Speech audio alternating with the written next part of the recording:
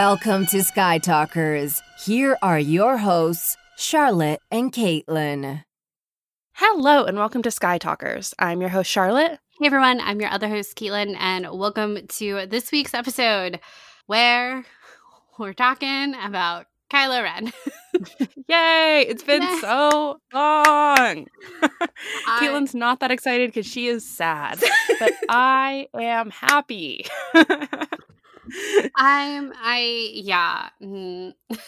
It's a return to form, Caitlin. It's a return to form, but now we exist in 2020 where things are so much different. I know. But we are going to be talking about the Rise of Kylo Ren comic, which came out last year, right before episode 9 came out. Mm-hmm. And so that first issue came out on December 18th, 2019, which is, that was such a busy week. If you remember, there was 2 Mandalorian episodes. There was The Rise of Skywalker. There was this. It was like jam-packed with stuff. It was crazy. And it concluded March 11th, 2020. That whole week, like that 5 days,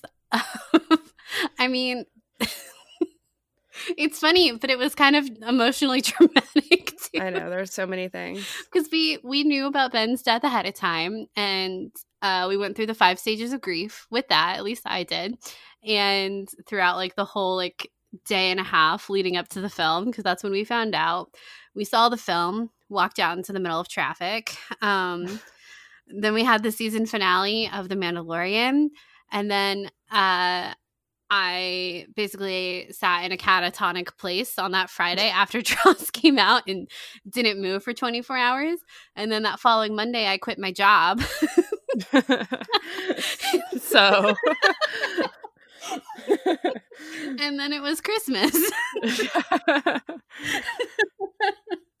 It's kind of crazy. But yes, I did not actually read this comic until very recently, as in like this week, because like Charlotte said, it did make me a little sad. And I kind of think for a while I was operating out of the place of like, why does it matter?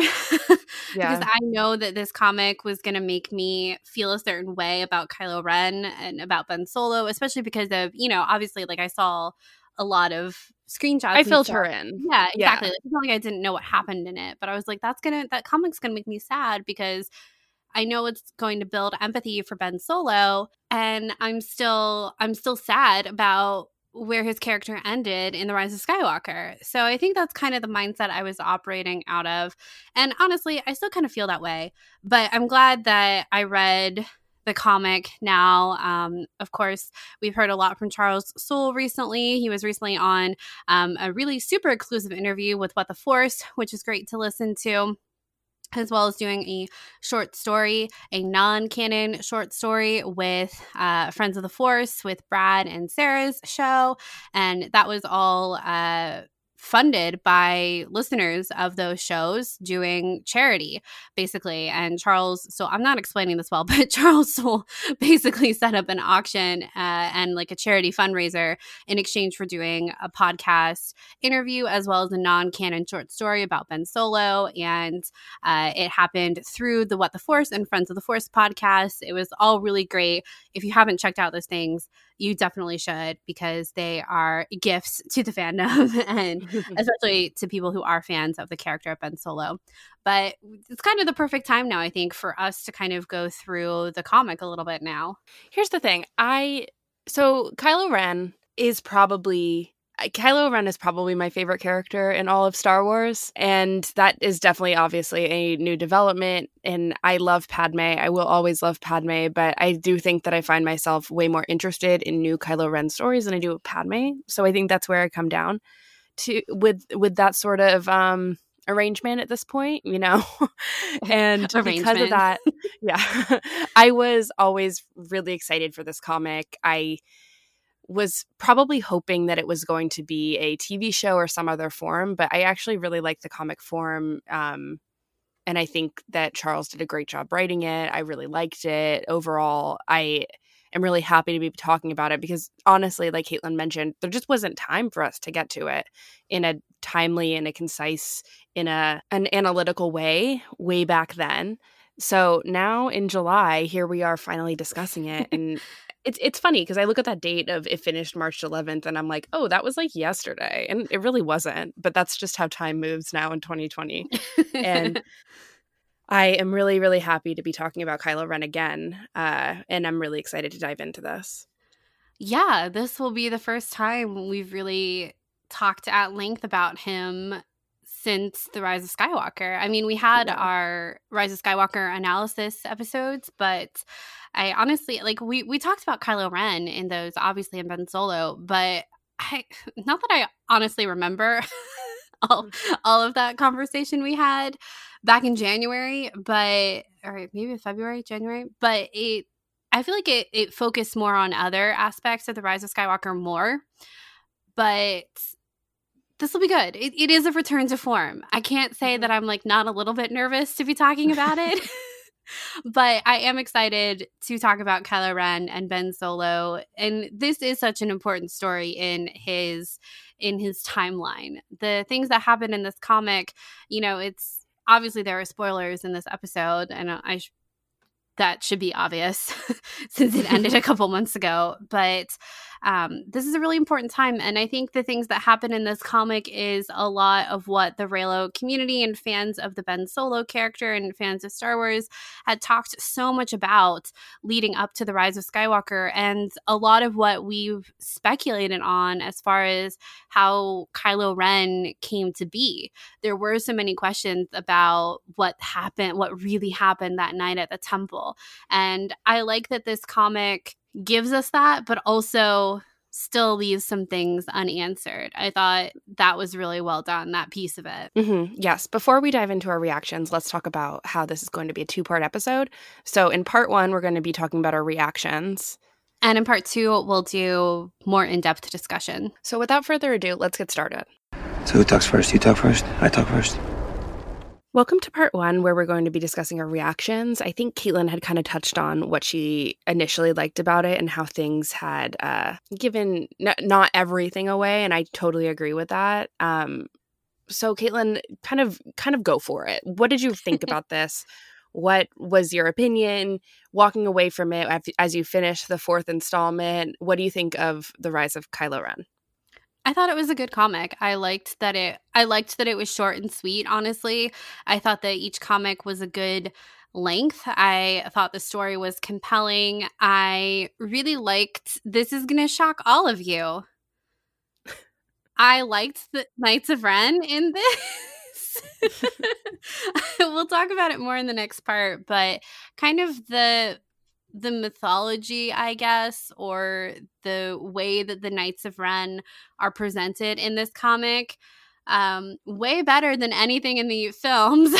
Mm-hmm. And so I was pleasantly surprised at that. I don't think that was a piece of the comics that I had kind of kept in my brain as having already knew about. You know what I mean? Like, I knew I had seen it when the comic was being released in real time, and of course, like you talking to me about it, but it wasn't something that I kind of remembered, and it wasn't something that honestly a ton of people were talking about, at least not what I had seen. And so it was kind of this almost like a little surprise exactly what the dialogue was surrounding the Knights of Ren in this comic, and I actually really liked it. Yeah, I completely agree. I just reread it. I read it when it came out monthly. So reading it all together was actually a great joy. And I can't wait to buy the final trade paperback to have that all together as a book and to put it on my shelf. You guys know I love that. Oh my God. I think that overall I give this comic like an A. I really liked it. I think it would have been an A+ if, I don't know, there's something a little bit lacking in the fact that I wasn't 100% really surprised by anything in the comic. Yeah. A story doesn't need to surprise me, but I also think that you and I are very, very close to the character of Kylo Ren, where we've spent hours and hours talking about him, his origins, what it means to be a legend, which is something that is completely touched upon in this comic, which I really, really am so happy that it was discussed. I'm not saying that. It's just, I don't think anything in the comic I was like, wow, I can't believe that. I didn't expect that, except for the fact that it was kind of unsaid about what actually happened at the temple. Yeah. I think that surprised me, but it didn't surprise me in a story sense. It surprised me in a kind of out of universe sense that question was not answered. I think this whole thing kind of brings me to my next question of, since this comic didn't 100% surprise me, like a lot of things didn't really, surprise me and kind of make my brain kind of flip a little bit in some ways that Star Wars stories generally do in terms of timelines and things. I wonder who this comic was for, who the primary audience was for this comic, whether or not it was people who really who were in support of Kylo Ren's redemption arc, or the opposite, in order to kind of peel that back a little bit more to make Kylo Ren more sympathetic, which I think this comic did do. It depicted him as a boy. It depicted him as conflicted, quiet, someone who didn't really have a lot of close friends, and his basically his one close friend. I think it was such a touching relationship, but there's still a little bit of a strain there that you feel some sympathy for. I think that you look at Ben Solo and you think about him as someone who is prone to isolating himself and all these things. I just wonder who the target audience of this comic was, and I think it's just a little unclear. I don't know. What do you think about that? Yeah, I think that you're right. Like, nothing in this comic necessarily surprised me when it came to the actual character of Kylo Ren. I think that the way that he talks about his legacy, the way that people talk about him choosing a path or having the darkness and light within him, the meaning, the weight of his name, or the lack of weight that there is, depending on, who's talking about him. I think these are all things that have kind of existed, at least like within our community online. These are things that we've all kind of talked about. And so I don't necessarily think that surprised people who view the character like we do. It's weird because, like, as you were talking, I was kind of like, this almost feels like a condensed or like Cliff Notes version or presentation of why you should have sympathy for Kylo Ren 101 because, like, it's 4 issues. Like I said, I think it was a good length, kind of looking at this one episode of Kylo Ren's life, or the transition from Ben Solo to Kylo Ren's life, that night of the temple. But the things that it puts in there are just like little pieces of these bigger things that have kind of been building within Kylo Ren. This is the tipping point. The night at the Jedi Temple, that's the tipping point. But we get like a little piece of Snoke's manipulation from when Kylo Ren was even younger, from when Ben Solo was younger, when they're on the ship with Lor San Tekka, which... hello, shout out Lor San Tekka. Love that guy. Lor San Tekka and Luke and Ben, when they go to the old Jedi Temple where they meet the Knights of Ren for the first time, and you see that little speech bubble that's, Snoke, or I guess Palpatine. And it's clear that that's been there for a long time, but that's like the only little snippet we get of that. And then we have Ben say to Snoke when he comes to him, like, wow, look at what Luke did to you. But we don't really have that whole story. And then we have Kylo saying to Ty, when he talks about how the darkness and light claimed him from the beginning. Like, this is clearly something like that I think was really big. And I almost wonder, like, Ben has been living in this kind of world between the light and dark for so long. And not only that, but it's something he's very aware of.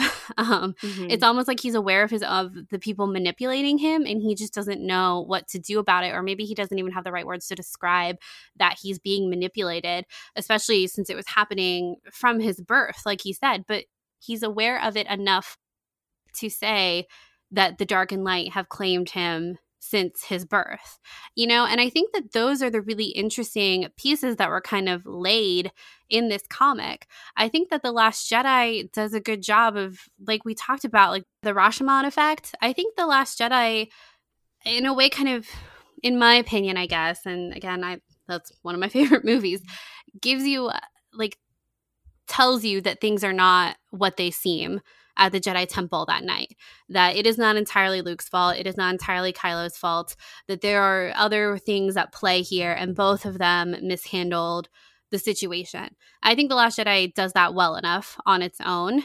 So again, it's like, who is this comic for? Where, and I don't even know what I'm saying. Like, I'm kind of monologuing here. But this does feel almost, like I said, like a Cliff Notes of, here's the conflict that Kylo has been feeling. But I think the movies have shown that too. So was this more about the plot? Was this more geared towards people who didn't, like you said, who maybe weren't thinking that Kylo needed redemption? I'm not really sure. Right, because at the end of the day, this also does show his fall to the dark side and rise as Kylo Ren, as the title says. Yeah. And he does commit some atrocious act at the end, right? Yeah, that definitely. His eyes turn yellow. It's not like this is... I think the point of the comic at the end of the day is sympathy for Ben Solo, showing his origin story, as most origin stories are supposed to do, for us to understand why, you know, what makes the monster, you know? Mm-hmm. But I still am a little confused. Like, recently when I watched The Last Jedi about 2 weeks ago, surprise guys, I watched The Last Jedi 2 weeks ago. That was the first time I had watched it since before The Rise of Skywalker. And I had a great time with it. But I have to say, it was an interesting experience watching the temple blow up, and that whole, when I came to, the temple was burning, conversation from Luke.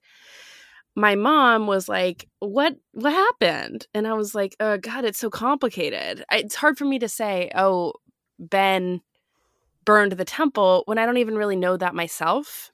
And I think that's okay. I'm comfortable living in this unknowing. But I think that this is something that should have been discussed in the movies, which is probably the next thing. There's some things here that I think would have been benefited by discussing in the movies.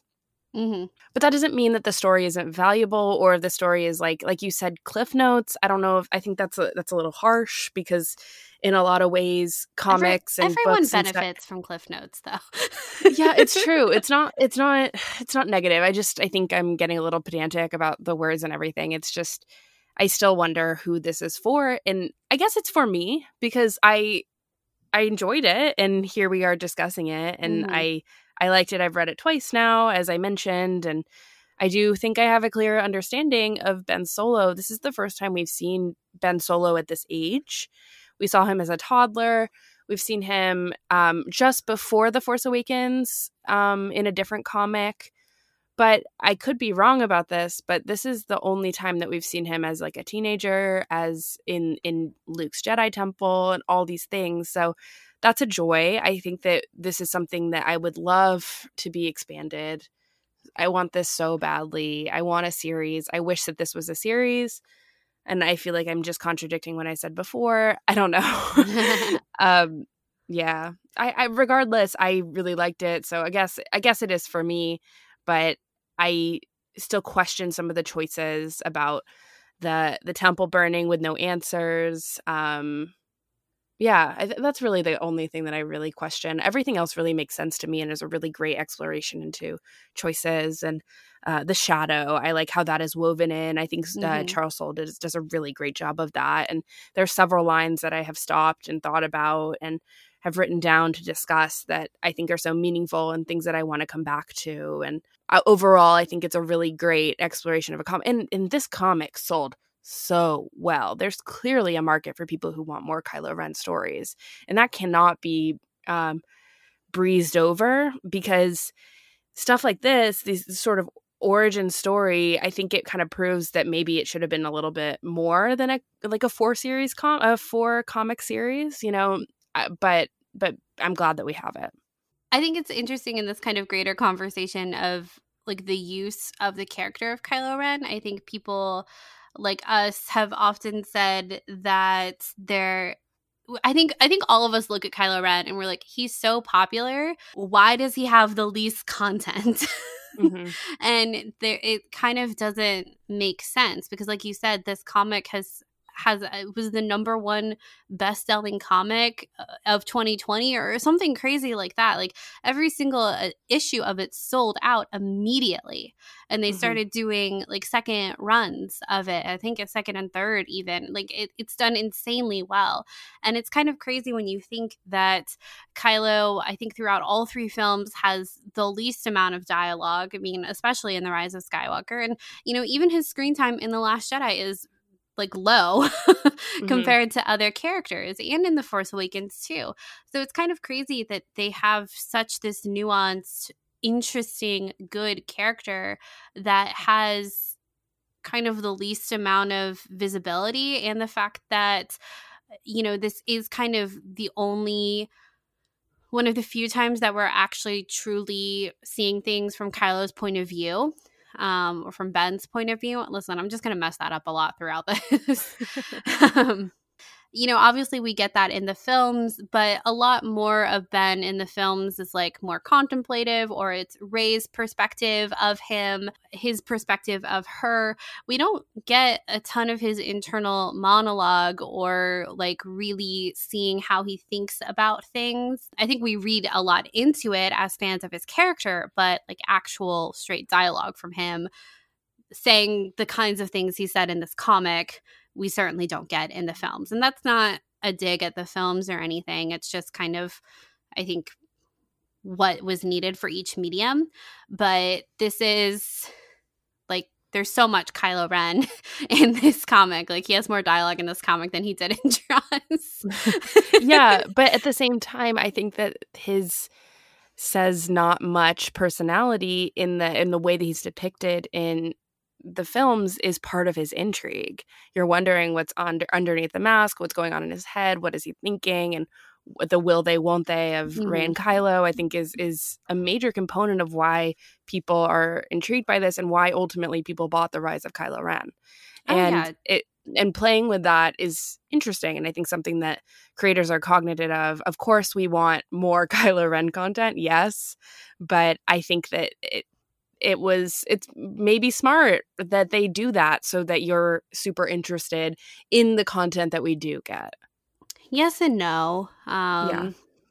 Yes and no, because I think this is the greater conversation too of like the hierarchy of mediums, and like, should you need this comic to understand how Kylo Ren came to be in the films? Like, are the films the end all be all of canon? Yes and no. Like, I think it's a very complicated conversation, and this just depends on what your favorite things in Star Wars are. Like we say about everything, like, is it the comics? Is it the books? Is it the films? But the films make the most money and cost the most money out of everything that's made in the Star Wars world, at least as like a single product of a film. And so you kind of wonder, I don't know. I just think the whole thing is kind of strange that Kylo has such an interesting past and is so complicated and has so many of these conflicting thoughts in his head. But in the past 6 years that we've known him, this is really the most that we've ever gotten of him talking about that or thinking about that explicitly. And I think there are pros and cons to that, like you were talking about, like the whole point of him being, more quiet or more silent, I guess, and seeing him through Rey's perspective a lot of the time. Like, there's a lot of benefits to that too, but there are also drawbacks to that. And I think because like even in our other books like Last Shot and Bloodlines and stuff like that, Ben's in them, but he's small or he's off with Luke already. And so I think that for that reason, I'm glad we have this comic, because I think even though it's things that weren't necessarily surprising, it was like good to hear characters talk about them. Yeah.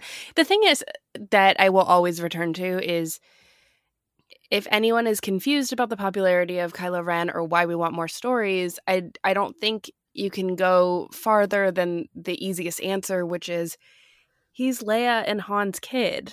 And I think that it is sort of discussed almost in a meta way about his legacy and who he is. And he's named after Obi-Wan Kenobi in this comic, which I think is so great. Mm-hmm. But there's so much there that is worth exploring that does get explored to a really great, sense in this comic. I was surprised of some of the things that were said and the conversations that were had about legacy. And these are things that we have touched upon for years, right, Caitlin? Mm-hmm. About what it must be like for him to have these kind of things, to come to a place in The Last Jedi where he says, throw it all away, the Sith, the Jedi, all those things. I mean, these are things that he's been aware of his entire life because of his own legacy. And I was thrilled that Charles Soule brought that into this character. And from my understanding, this is an origin story that Charles really came up with himself. It's not just the story group that came to Charles with this outline and said, go for this, tell this story. My understanding was that he pitched the story to Lucasfilm. Mm-hmm. Which is great because I think that these are things that the fandom has been speculating about for a while, which gets me back to my original point about not being surprised about a lot of the things, because I think that so much of what was discussed in this comic was subtext in the movie, and to see it in concrete canon, I think was satisfying in a sense that, okay, yeah, here's some evidence of why Kylo Ren is like this. What was his relationship really with Snoke? Well, here it is. It's this terrible, abusive, grooming mentality, right, that happened with him. And we have examples of it through Will's art, right? And then also through the sort of the dialogue that happens between Snoke and Kylo, and then even just the way that in comics, which is, I think, really a great benefit to the medium, is being able to see these voices in these, red boxes that really give you this sense of, whoa, this voice is in his head and he's in the cockpit with Luke and Lor San Tekka. And what was that like as a 9-10-year-old boy? Yeah.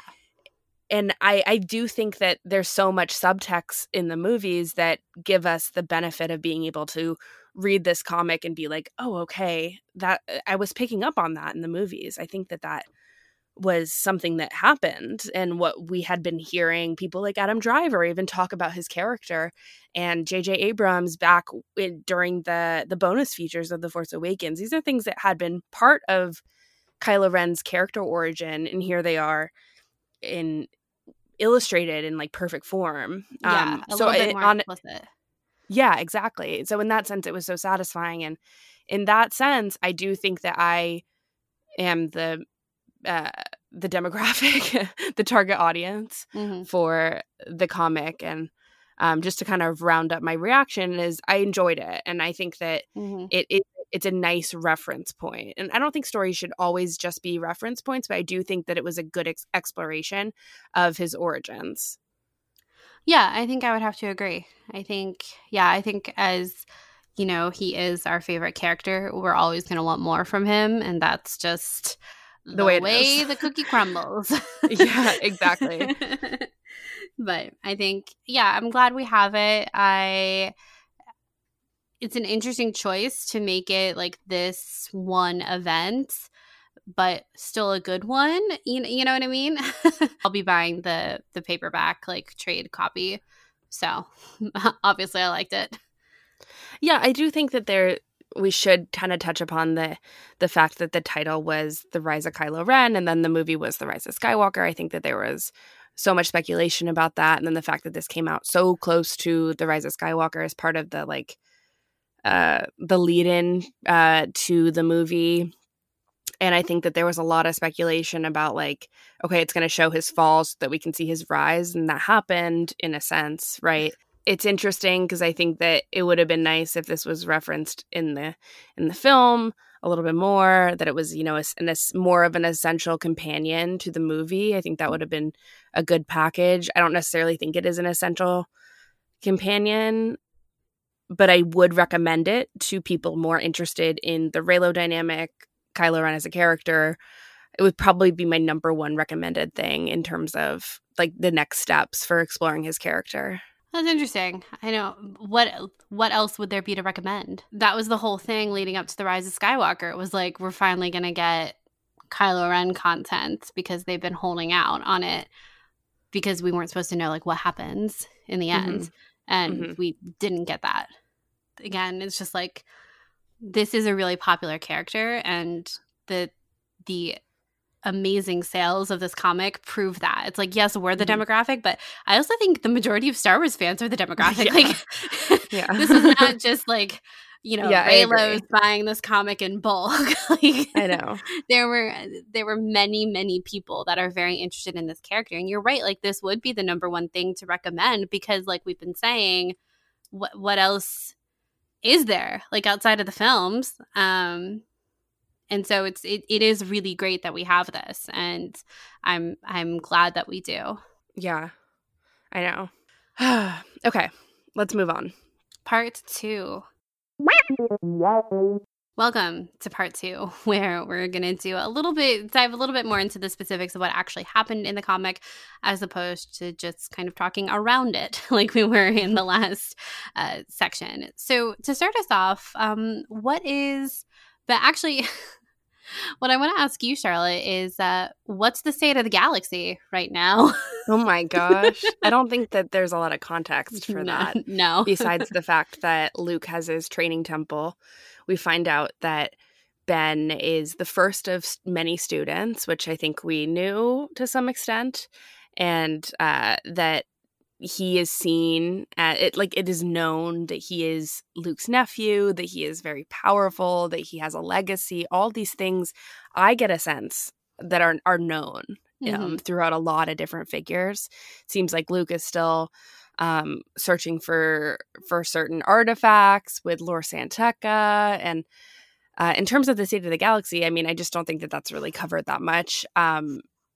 Reading this again now, thinking a little bit more about Palpatine and Palpatine cloning and creating Snoke, and this specific Snoke, I honestly think it's interesting to consider the fact that Palpatine created beings like Snoke, and they have become their own force.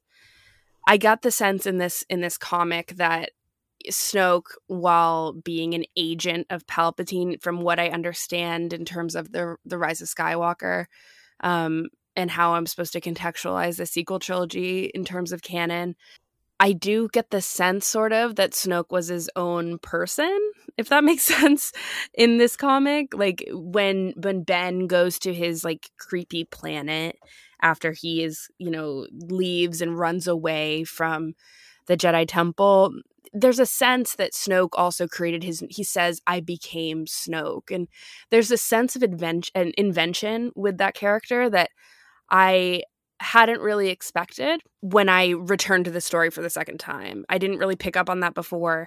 And I guess just in the months that have followed the Rise of Skywalker, it's interesting to potentially consider that there was this, if we were to explore this a little bit more, which I can see this happening in the future, if we were to explore this dynamic between Palpatine being dead yet living on through Sith magic, right? If Snoke really did come to power from Palpatine's own creation and was more of a man than Palpatine was at that point, was there this power struggle where Snoke was able to seize control as supreme leader of the First Order and have this sort of puppet creation, this sort of puppet control over the First Order that Palpatine perhaps wanted? Or I don't know, I guess in the comic I got this sense that Snoke was his own evil dark side power separate from Palpatine, which is not, that didn't really change my perception of how I view Snoke, because I always kind of viewed Snoke that way before the Rise of Skywalker. But I guess I just had never really come into a story lately with that idea in mind of, could there have been a sort of power struggle there, despite Palpatine and Snoke having similar goals of grooming the last Skywalker?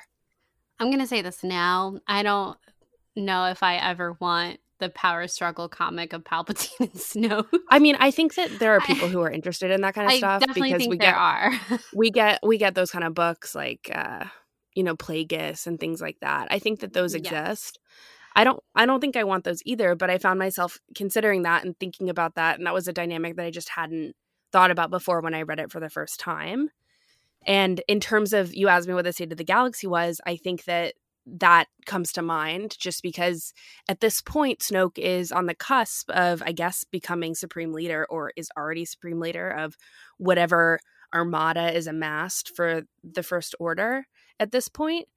So one has to wonder how that even came to be. This is something we had been speculating about for years before The Rise of Skywalker and the introduction of Palpatine. I think that we had thought about, all of the frozen Star Destroyers and things like that. But so how did how did Snoke really rise in that place? And why was he on this random planet? So in terms of the state of the galaxy, that's what I was thinking about, because that's really the only reference point to politics and what is really going on.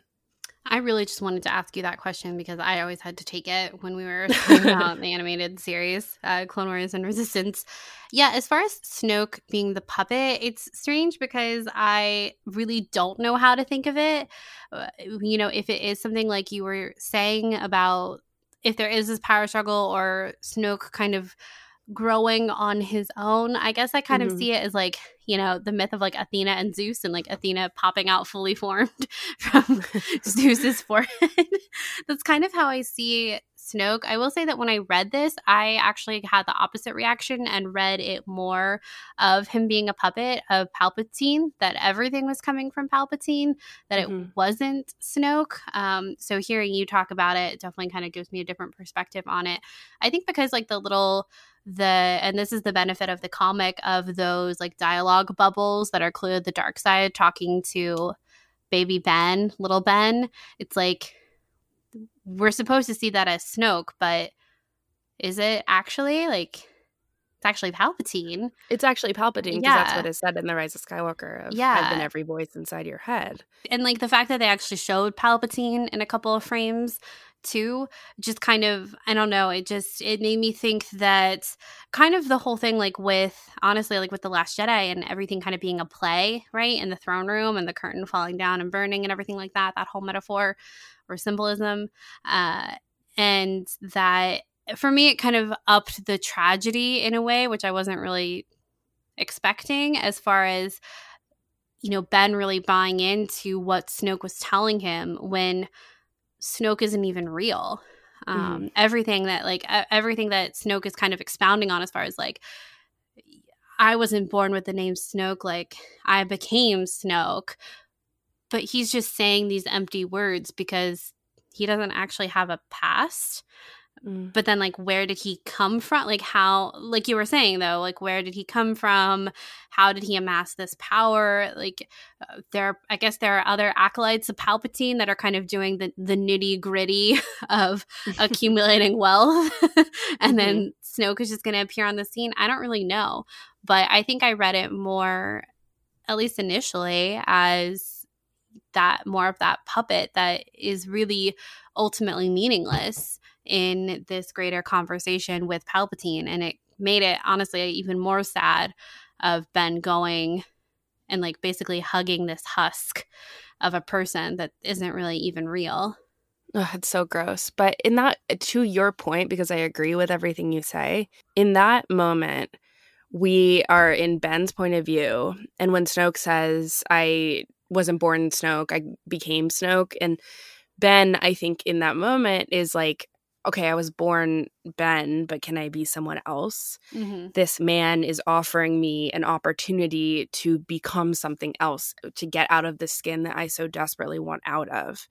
This whole idea of Ben from his point of view, seeing an escape, I think is really interesting, because maybe you're right in that you're supposed to really read it as a puppet. I think both my interpretation and your interpretation are like valid, because I see both of them. I just guess I overthought a little bit the clone mentality, because I think I'm a little in my head about that with the fact that now it is revealed that Rey's father was a Palpatine clone and he forged his own way. So I was thinking a little bit more about how Snoke was potentially forging his own way, and I wonder if there was a story there a little bit. But even just kind of to that vein, like if Snoke really did forge his own path away from like his clone identity, right? He's still offering Ben this opportunity to reinvent. And this whole like reinvention of what you were born as is a really interesting theme that comes up in this comic, and potentially throughout the sequel trilogy as well. Despite Ben's arc being more of returning and fulfilling your destiny in your place of things isn't so awful as you thought it was. Yeah, no, I agree with everything you just said. I think it's interesting that we both had very different interpretations of Same. Snoke. Yeah. And I also think it's weird that we're starting here. I wasn't expecting this, but I think that Snoke is a kind of a critical figure in the Rise of Kylo Ren comic that I don't think we can slide over it, because he is such a predator in this comic. Yeah. And he is depicted, the first time we see him in the comic, he is depicted, like, let's talk about this a little bit. He's depicted in this, like, this planet that is almost Eden-like, right? Where it's beautiful, it's otherworldly, but it's also, like, mechanical. So there's this real artificial sense about it all. Yet Snoke talks about it existing in the shadow and allowing for things to grow. And he talks about it in such flowery language. And it's just so odd to me that we start here in this place that you see this guy, Snoke, with this jaunty hat. Like, how weird is the hat? It's so strange. It makes me feel a certain way, and it's not good. I know, and it makes you feel weird, and it's supposed to, because everything about it is off. We're in this, beautiful place with skeletons growing and flowers growing in the skeletons, and it's not cool. It's uncomfortable. It's unsettling, and I think that Ben also. This is me interpreting what he thinks, but I would assume that he goes there for comfort, right? To leave a place of uncomfort. And he arrives and he is still unsure, unsteady, and doesn't really know what to do. Hence why he goes to find the Knights of Ren to continue his path towards accepting the shadow. And I just think that the whole idea of being unsettled here is a fascinating place to start with Snoke, because I think we're all unsettled by Snoke. Obviously, he's a villain. He's disgusting looking and all these things. But this presentation of him with the hat and everything, and like almost this Irish, I don't know, something like so weird about it. Yeah, it's so strange. And it's just bizarre. It's not his look. It's not his style. It doesn't work for him. I just right. But the thing is that so if Ben grew up with this voice inside of his head, is this the first time he's seeing him? And if not, well, no, because Ben says, look at what Luke did to you. And then you think about like what other forms did he take? It makes me think of Rebels, even when Palpatine appeared to Ezra as like this younger form. There's a lot of moments throughout Star Wars where dark side users manipulate their appearance to seem more sympathetic and more understanding to the person that they're trying to lure in. And this is just another example of that. Well, makes you wonder, what is the true version of Snoke? I mean, what we see, did Luke actually do anything to Snoke, or was that all fabrication? Because we see clones of Snoke in the in the Rise of Skywalker that look like the Snoke we saw in the other films. Right. So I don't. It's just. But now I'm thinking, like, okay, if you were the artist and you had to put a hat on Snoke, I mean. What other kind of hat could you do? Like, newsboy cap is really the only route you can go. It's true. It's really true. Fedora? No. No. Sun hat? No. Cowboy hat? Oh my God, no. A baseball hat? No. He was out of options. Yes. Sorry. I got lost on a train of imagining Snoke in like a fedora. Yeah, I think the planet was very unsettling. This whole idea of it being very lush and the flowers and nature you think is very nurturing, when that is what Ben is going there for, but he's not being nurtured, he's being manipulated. And he does go there on his own, but it's all this culmination of everything that's come before. It's like, oh wow, I haven't talked about this in a long time. That quote in the Last Jedi novelization where Leia is talking about this, where she lists everyone who played a piece in Kylo's fall. And this is part of that too. And what I appreciate about the comic is that even though they're just little pieces of dialogue about Ben's past, it's clear that line in the Last Jedi novelization is like it's carried over into this comic too, which I think is great. I like the imagery of this planet. It was good. I think it did what it needed to do as far as like, I don't know, it made me kind of think of, like the Garden of Eden and how it was perfect, but you eat from the tree of knowledge and you're cursed. And I think that is kind of like, that's, I guess, maybe like a metaphor that's kind of stretching a little bit as far as. No, I don't think it is at all. I really don't at all. I think it's exactly what you're supposed to think about, in that you're sort of tempted by this beautiful location and then you get drawn in by its mysterious flora and fauna. Yeah. I mean, it's kind of like also like a Venus flytrap. Like you're drawn in by the sweetness, and that's what predators do. They mask themselves as kind people, as good people, as someone here to help you, when really you're just walking into the trap. And that's what Ben does, because he doesn't know what to do.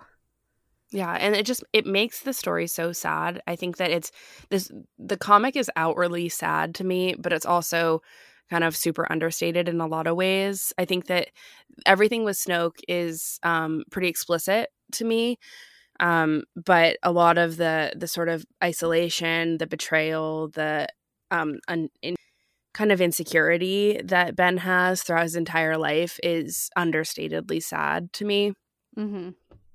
And in a sense, I think that Charles Soule succeeds in making him relatable. In this sense, I think that it's hard in a way to relate to a hero who has all of this on his shoulders, who is like descendant of legends. I don't think any of us really are, but at the end of the day, you're able to relate to someone who doesn't understand their place in the great order of things, and yet they're thrust into the fact that they have this special power, or everyone tells you that you have this special power and you don't know what to do with it because you're being torn. And I think, Ben even says, like you mentioned this before, he was born being, I don't have the quote in front of me, but with both like a fight of the light side and the dark side. And I think that's so fascinating because at the end of the day, don't we all have a fight of the light and the dark side? That's a daily stress, a daily struggle that so many of us have to walk, of good choices, bad choices. If Star Wars is all about choices, man, is this comic just really hammering that into your head, with the conversation with Ty. I think that if we wanted to examine the friends, which we will in a second, I think that it's so interesting that we have maybe the most explicit saying of what a choice is within Star Wars and the Star Wars mythology, with Kylo's response back to Ty when they're basically arguing, and Ty saying that, every path has two directions. And Kylo says, choice, I have no choice and I never did. Even my name isn't a choice. The dark side and light both claim me for their own the moment I was born. Do you know how that feels? Whether it's Luke Skywalker or Snoke, neither one sees me as a person. I'm just a legacy, just a set of expectations. At the end of the day, I think we can all relate to being just a set of expectations, whether those are personal expectations or external expectations. And I just found that deeply relatable and just really good writing, honestly. I think so too. And this goes back, like this whole quote is something I was like, wow, I almost wish we had been following the comic through Kylo's point of view of him working through this little paragraph here. Because the fact that Snoke is included in that is like, neither one sees me as a person, Snoke or Luke Skywalker. Again, like this quote is just showing that Ben is in a way aware of all of these forces, no pun intended, on him, and you can almost see him working through of like, I have to like for him, I think it's like the lesser of two evils in a weird way, and I don't know if that's the best way to describe it, but he knows. I feel like there's almost like more that happens after this. I guess there has to be, or rather the events at the end of the comic really kind of change everything for Kylo, because in this quote, it kind of makes you feel like he's aware that both Luke and Snoke are using him. And I don't know if I would agree that Luke is using Kylo, but that's his, like, he's aware that Snoke is using him or doesn't see him as a person, sees him as a legacy, expectations, yada, yada, yada. But by the time we're with him in The Force Awakens, we have Han telling Kylo, you know, he's just using you. As soon as he gets what he wants, he'll get rid of you. And it doesn't really feel like Kylo believes that at the time, or I think he does. I don't know. I think it's really complicated, and I would have loved more of a breakdown or just a journey with Kylo to this point, because it puts his awareness in a different place, or rather it puts his awareness about Snoke and what he's doing a little earlier in the timeline than I think I anticipated.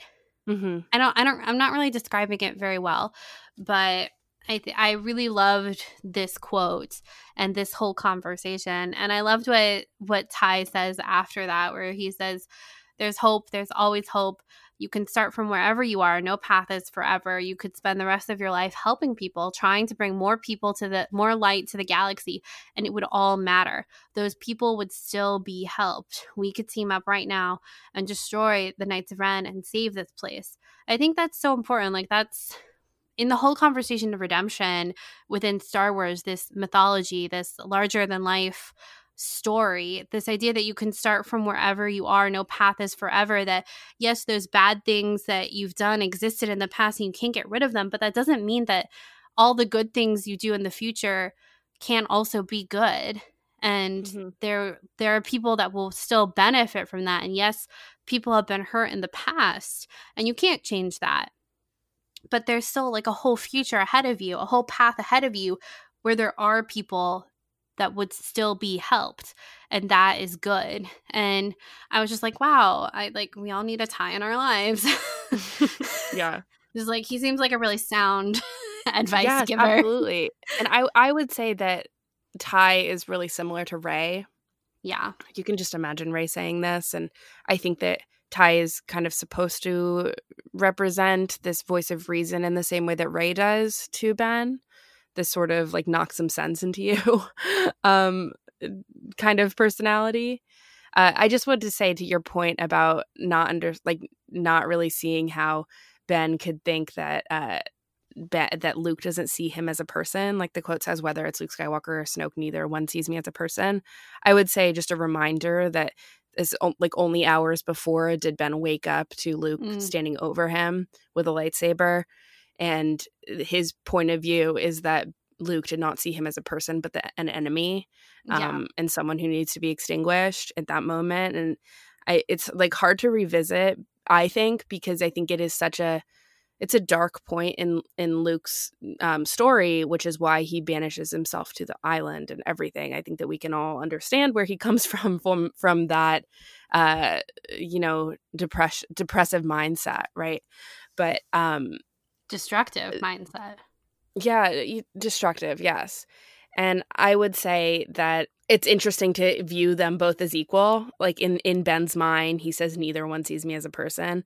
And I think that the rest of Ben's story is, you're right, that it does sort of restructure the timeline of how long Ben's been aware of this presence in his mind. And I don't think that he's a stupid kid, right? Like, I don't think he's a stupid teenager or 20-year-old or however old he's supposed to be in this comic. Like, I think that he does recognize he has a voice inside of his head. But like some people who have imaginary friends, it's like your friend. And maybe he liked how it felt like when he could tap into the dark side or something, Mm-hmm. And all these things are stories that would be amazing to explore, because I know that I would love to get some exploration of Ben becoming aware of this and being like knowing that he can't really tell anyone. Like that's definitely a choice that was made, right? That he didn't tell his mom, he didn't tell Luke about the voices in his head. Luke had to discover that for himself, you know, and that's when he looked inside of his mind and it was worse than he even thought. Like maybe he had a suspicion, but Ben clearly didn't come out and say it. Well, you know? I kind of think Ben did when he was really young. And the response that he got from that made him kind of shrink even deeper into himself. And those voices become louder. So I think Luke and Leia had been aware of this for a while, but I think it's that thing where it's like, if none of us talk about it, it doesn't exist. Yeah, I guess you're right. Then in the comment that Leia makes in The Force Awakens of like, no, Snoke, he seduced our son to the dark side. Like, I guess that she did know, especially since it was like, I think that happened when Ben was still in the womb, right? Like, she must have been aware. So I don't know. I guess there's clearly so many stories to be explored with that, but you're right in the fact that it like completely kind of restructures this like awareness of Snoke's own manipulation and makes me think a little bit differently about the throne room scene in The Last Jedi, in like the whole like breaking of the chain from Ben and Snoke and choosing Rey, you know, and realizing that there's like another way out. Because I think in this point in his life, he's like, okay, so Luke rejected me, doesn't want anything to do with me, and I don't know what happened with the temple, but I can't stay here because hundreds of students around me are dead and it looks bad, I guess is what you can get from the comic, right? Yeah. So I'm off to like the only friend that I've known for a while who says that he'll help me, and like maybe it's dangerous, but I don't know what else to do. And then Rey comes into the picture, right? And you know, the soulmate of it all. And there's a different the path. Dyad of it all. The dyad of it all. Like there's a different path, and that's the way forward, you know. And I choose to believe that scene in The Last Jedi is definitely not a selfish intent. I think that what was happening there, I think it turned selfish when Ben was still like, we can burn it all down and rule together in this powerful situation. But I do think that it was like, okay, so here's a different path forward. A misunderstood path, but definitely a different path forward. Well, I think, you know, when we're talking about getting in the head of Kylo Ren in this comic, I think this parallels so well to Anakin and Revenge of the Sith, honestly. Like why did Kylo do what he did? The choices that he made in this comic, I think we see it's what we've talked about with Anakin before of like, there's no going back. And no one would believe me. It's like just this building snowball of bad in your head. You know, like Anakin kills Mace, or basically leads to his actions lead to Mace's death at the hands of Palpatine. And he says afterwards, like, what have I done? Even though like he wasn't the one to actually kill Mace, it was Palpatine, but he caused it. And I think we have that exact same kind of scene with Kylo in this comic when he's looking at the temple like, oh my God, like, I didn't want any of this. Yeah, like, what have I done? But the thing is, it's like with Kylo doesn't actually even know what he's done.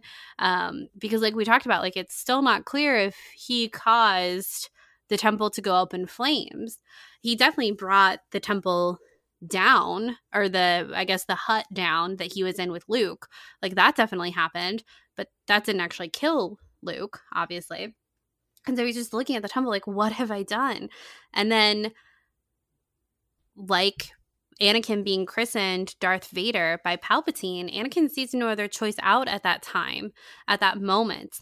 And it's like, the thing that I want is to save Padme, and I guess this is the only way to do it now, because I just killed a Jedi Master on the council. Like, there is no other option for me here. And I think Kylo, being younger, is in a similar position where he's like, I just killed my uncle. I just killed Luke. I can't go home. I can't go home and tell my mother that, you know? And so he goes to the only person that can offer any kind of solace, even though it's not the right option. And I think Anakin realizes that in Revenge of the Sith, but still goes forward with it. And I think Kylo it sounds like knows this too, but there isn't another option. He doesn't see one. And Padme gives Anakin another option. So does Obi-Wan. Kylo's friends give him another option in this. And they're just so lost in the idea, like what Ty is saying here, like there's another path, like you can go forward, more people will be helped, we can do this. And Kylo's like, no, like it's too late, I can't, because he still thinks that Luke is dead.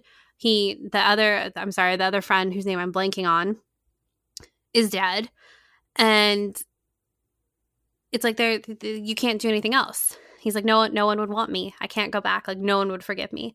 Even though Ty is standing there in front of him saying, I will forgive you. And it's what Padme and Obi-Wan are doing too in Revenge of the Sith. And it's strange thinking that these very parallel scenes, like that's an entire movie with Anakin. And this is 4 issues of a comic. Really well done. But then at the same time, it's like, the sequel trilogy is not about Kylo's fall. It's about his rise. It's about his redemption. Whereas even though we have 6 films with Anakin, like the crux of Anakin's story, of the Skywalker story, is his fall. So like for that to get the whole film makes sense because we spend less time with him redeemed.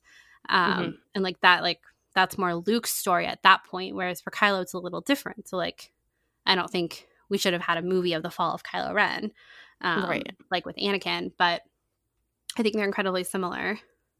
Well, I think they're both tragedies, and I think they can both be seen almost in this Greek tragic way.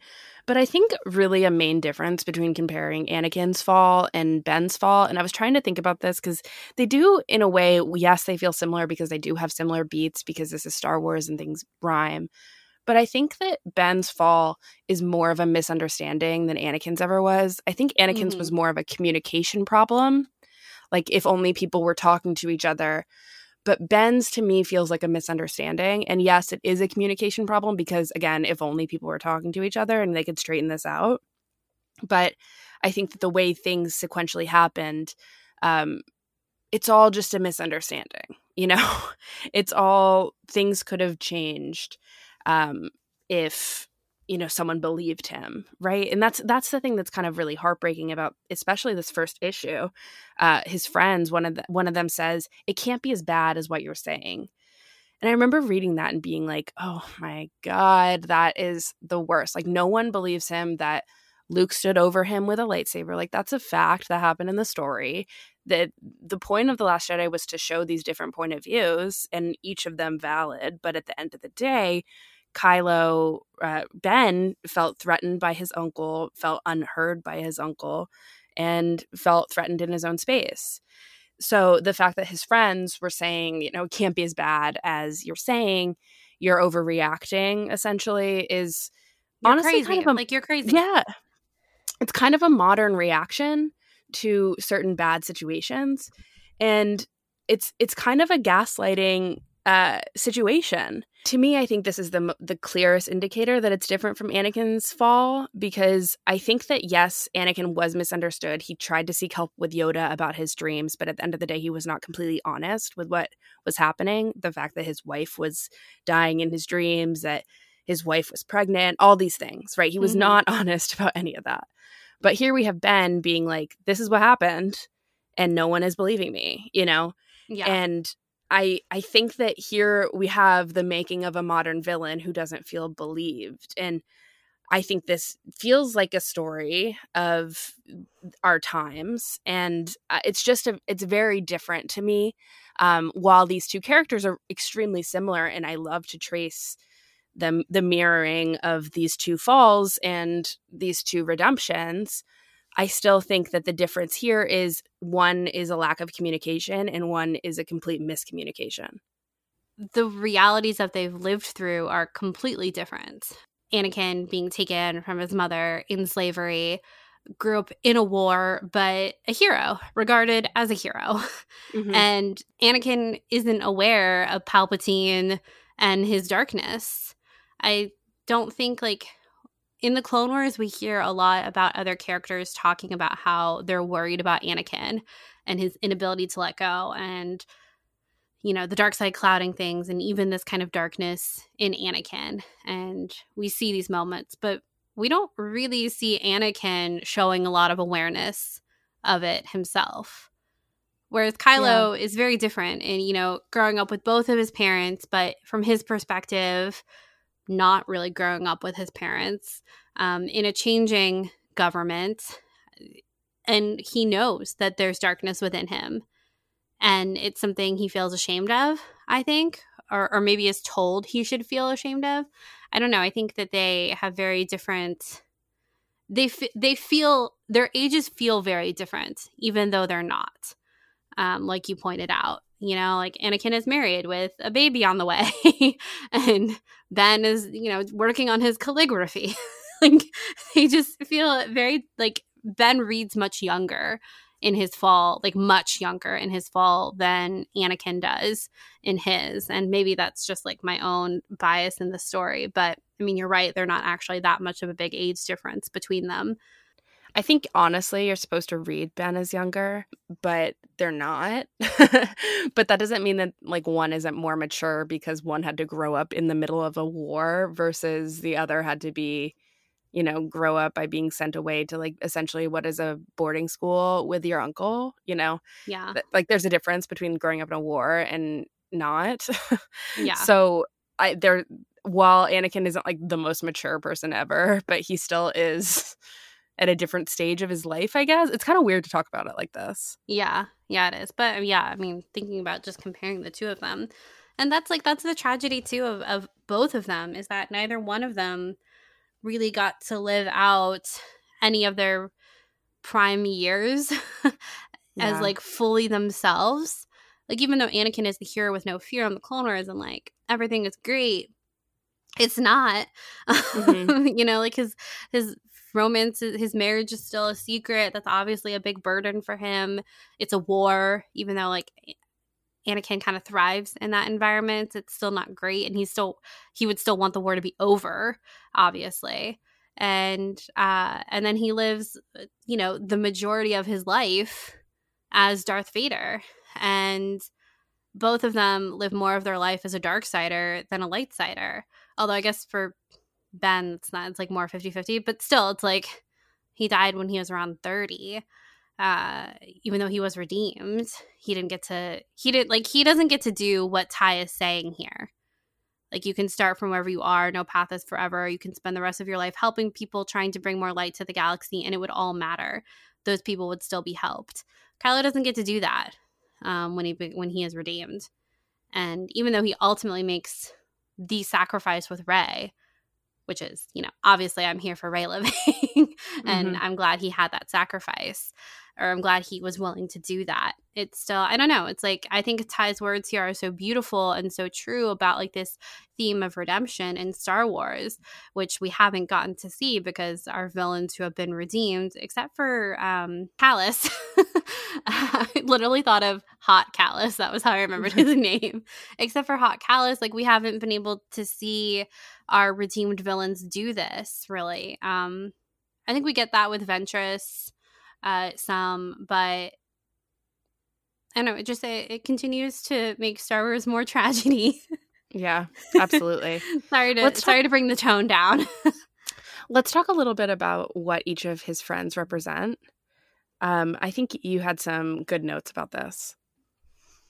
Yeah, so I really liked his friends. We talk a lot about things coming in threes in stories like this, and how, you know, the number 3 is obviously a significant number, and he has his 3 friends. I don't know why I didn't write down all of their names. Ty, Vo, and I think it's Helix. Oh no, it's Hennix. It's Hennix. Thank you. Yeah. Sorry, I don't know why I didn't write them all down. But, you know, Vo is kind of the brawn. She wants to be the best Jedi out there. She constantly, I think Kylo says she views the Force as a contest. And even Kylo knows that you're not really supposed to do that. And then we have Hennix, who is the brains. We see him trying to unlock holocrons. And like Kylo says, he really likes puzzles. And then there's Ty, who Kylo, when he's describing his friends to the Knights of Ren, he doesn't really have a lot of adjectives for Ty, but that kind of speaks volumes about how important Ty is to him. And, you know, you kind of see it's like Vo is the brawn, Hennix is the brains, and then Ty is the heart.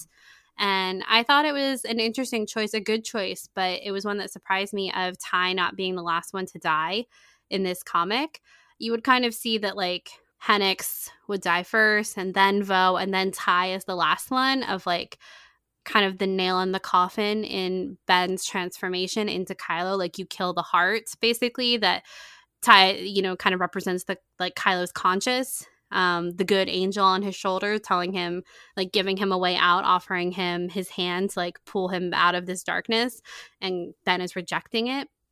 I'm kind of surprised, like I was saying, I'm kind of surprised that Ty wasn't the last one of the three friends killed, which I think is good because Kylo doesn't kill the heart friend, the friend who symbolizes the heart, which is very telling. It's the Knight of Ren that kills him. It's not actually Kylo, because that conflict continues to live in Kylo. That consciousness is still in him, even though he continues to try and squash it down. And of course, the darkness builds in Kylo, and he kills the Knight of Ren who killed Ty, and then he very quickly kills Vo, which was really shocking at the end, with just how easy it was for him to kill her. But after he killed the Knight of Ren, again, it's like this, there's no way out. Like the only person, like Ty is gone, Luke is gone, I can't go back home. What, like, this is the path I'm on now. This path, there isn't another direction. So I liked his friends. I thought, especially like with his first friend Hennix, how it was also kind of murky how he died. Like Kylo was trying to save Vo, who had fallen off the cliff, but then Hennix was coming after him, and like it just like it's these complications, like you were talking about, like misunderstandings and miscommunication, like in them not initially believing Kylo. And like, I'm not defending Kylo's actions here, Ben's actions, but it is just, nothing is straightforward in these things. Like, would things have been different if they had all believed him in the beginning? If Vo hadn't been so insistent that he was wrong about what had happened with Luke, what would have happened?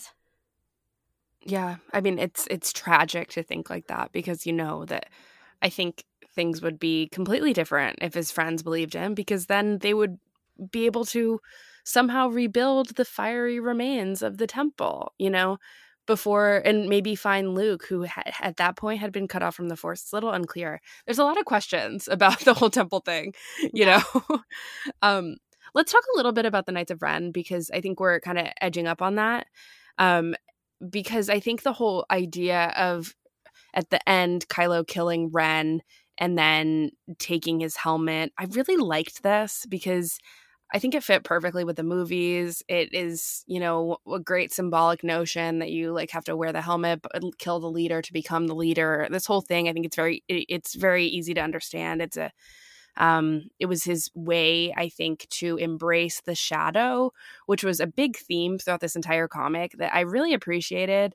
This discussion of the shadow, which I think we talk a lot about the dark side, and Star Wars refers to that in that terminology, the dark side, but it's not so often referred to as the shadow. And I think that when we talk about psychological principles and mythology, we do sometimes talk about the shadow, but it was good to see it here, because the Knights of Ren aren't like they're not dark side. They're a different type of being. So it makes sense that these are people who would embrace a different terminology than the dark side, but embrace the shadow instead. And I think it also gives a little bit of a difference to the way that we understand Kylo Ren as a dark side user. We've always thought about him as a different type of dark side user. He's always on the outs, you know, with right from the jagged lightsaber to, you know, there was a lot of stuff that kind of came out with Kylo Ren that was like, he's not on the, like, he's on the dark side, but he's not a Sith. All these kind of things, right? They were very distinct to not say that Kylo was a Sith. I think a lot of that was kind of muddled in The Rise of Skywalker, but in this story specifically, his alignment with the Knights of Ren, I was surprised when I was reading this, because I found the Knights of Ren depicted more like a gang, and a gang who was interested in just doing dark stuff. Then also when the main guy, Ren, I forget what his name is, when he takes off his helmet and he's like this really attractive guy, I was like, what is going on here? And I think to me, I think it makes sense. Like there's a lot of like undertones that were happening. But I did appreciate the terminology of like embracing your shadow, embracing this part of yourself that you're only denying. And even his friends were talking about like he casts a really long shadow before we even meet the Knights of Ren. And all of this sort of language, I think it's interesting because like I think that we can view, maybe this is just my brain and I'm sorry if this doesn't make sense, but I think you can view like the version of quote the shadow as like JV, dark side, and like not fully tapping into it, but like understanding that as part of yourself. And I think this is something that we get to when we talk a lot about like the duality and like the balance and everything. And when we've talked about the balance and been like questioning what is the balance of the Force even look like, it's always been, well, one cannot exist without the other. One cannot deny that this is part of yourself, that you have dark side tendencies, that you do have, that you make wrong choices and that you can correct them, that light and dark both exist inside of yourself, this whole yin and yang. So to have Kylo embrace the shadow, I don't think it muddles the story, but it did have me at some point like, well, it's interesting. I think I just had a different interpretation of the use of shadow in this comic. Like, I think, correct me if I'm wrong, it's like you're kind of looking at it as how we talk about shadow as far as like the hero's journey and even like with the Yoda arc, him facing the actual shadow and like embracing it. Whereas I interpreted it in this comic as just a synonym for the dark side of the Force. Like they don't call it the dark side of the Force, they call it the shadow. Right. And it's the same thing because they're Force users. We see them using the Force in the beginning. And it really, I thought they were very interesting, the fact that they seemed strong in the Force, and because they are able, like you said, when they see Kylo for the first time and they're like, you belong with us, you cast a long shadow, and like they're able to sense that in him immediately when they meet him, I think was really interesting. This really kind of reminded me of like how there are so many different types of Force users throughout the galaxy. And like we bring up often with like the Mortis gods, like there are different names for the Mortis gods in different parts of the galaxy. So it stands to reason that there would be different names for the Force itself in different parts of the galaxy. And whatever I think the intention was by Charles Soule of what, is shadow, about embracing the shadow in yourself, or is it just a synonym for the dark side? I think both are good interpretations. But overall, I'm glad that we got to see this other kind of dark side users, like gang, who are able to use the Force. I think the more we see of these different kinds of groups that use the Force in a different way, call it a different thing, have different kind of morality structures around the Force, the better, I think. I think the Night Sisters are really kind of the only quote-unquote dark side comparable group we've seen to the Knights of Ren. Correct me if I'm wrong, but even then the Night Sisters were more like magic, which I think is I think it's different from the Force. I think that's up for interpretation and discussion, but right now in 2020, July 2020, I see it as kind of magic and different from the Force itself, or perhaps a perversion or a manipulation of the Force to be something different than how we know it with the Jedi and the Sith. And with the Jedi, with the light side of the Sith, we've seen things, like the Bendu, the Purgles have something going on with them, the Loth Wolves, I'm forgetting. I mean, every being in the galaxy has some sort of midi-chlorians, have some sort of force, some sort of pull to this balance, right? Yeah, exactly. So it's interesting to see another form. And you have Luke in this comic saying, I sense the dark side is here, like it surrounds you, I think is what he says. So you're right in that. I guess I'm just kind of in my head a little bit. To your comment about the Night Sisters, I will push back against that because we have now this new terminology of Sith magic. So magic isn't just the Night Sisters. But So I don't know. visually they've got the green magic. Yeah. Whatever that is. But then like Palpatine has like his blue magic. Blue magic. What goes into a bird bath for a ritual blood sacrifice? I really like this. I mean, this having the Knights of Ren and having more background of them. I found this really interesting, like how they were talking about the shadow, what they're able to do, the fact that they are kind of this bounty hunter gang. It kind of seemed like, why are they at the temple? What do they want with this stuff? It kind of seemed like you could hire them. They're recruiting people, like, what for? And the fact that there has to be a good death in order for someone to be recruited or to join their group. Where do they get the helmets? The fact that he left his helmet in that temple for so many years, like what's going on here? I think that honestly, this kind of brings me back to The Rise of Skywalker and the fact that, ending it with like, I'm all of the Jedi and all of the Sith and all of that, it like narrows the use of the Force once again, when I think there's so much in canon that has made it very clear that the Jedi and the Sith are just one way that the Force has been used throughout the galaxy, and they're just the story that we've spent the most time with. But there are so many other like splinter groups, whether it be dark side or light side or something like the Bendu, or like there's so much more going on, like the planet with Mortis, that we don't understand or just haven't seen yet. And so I was really glad that the Knights of Ren were explored in this comic, and that's never a sentence I thought I would ever say about the Knights of Ren. I'm really glad to hear that. I know. I still could leave them in all of the sequel trilogy and it would be okay.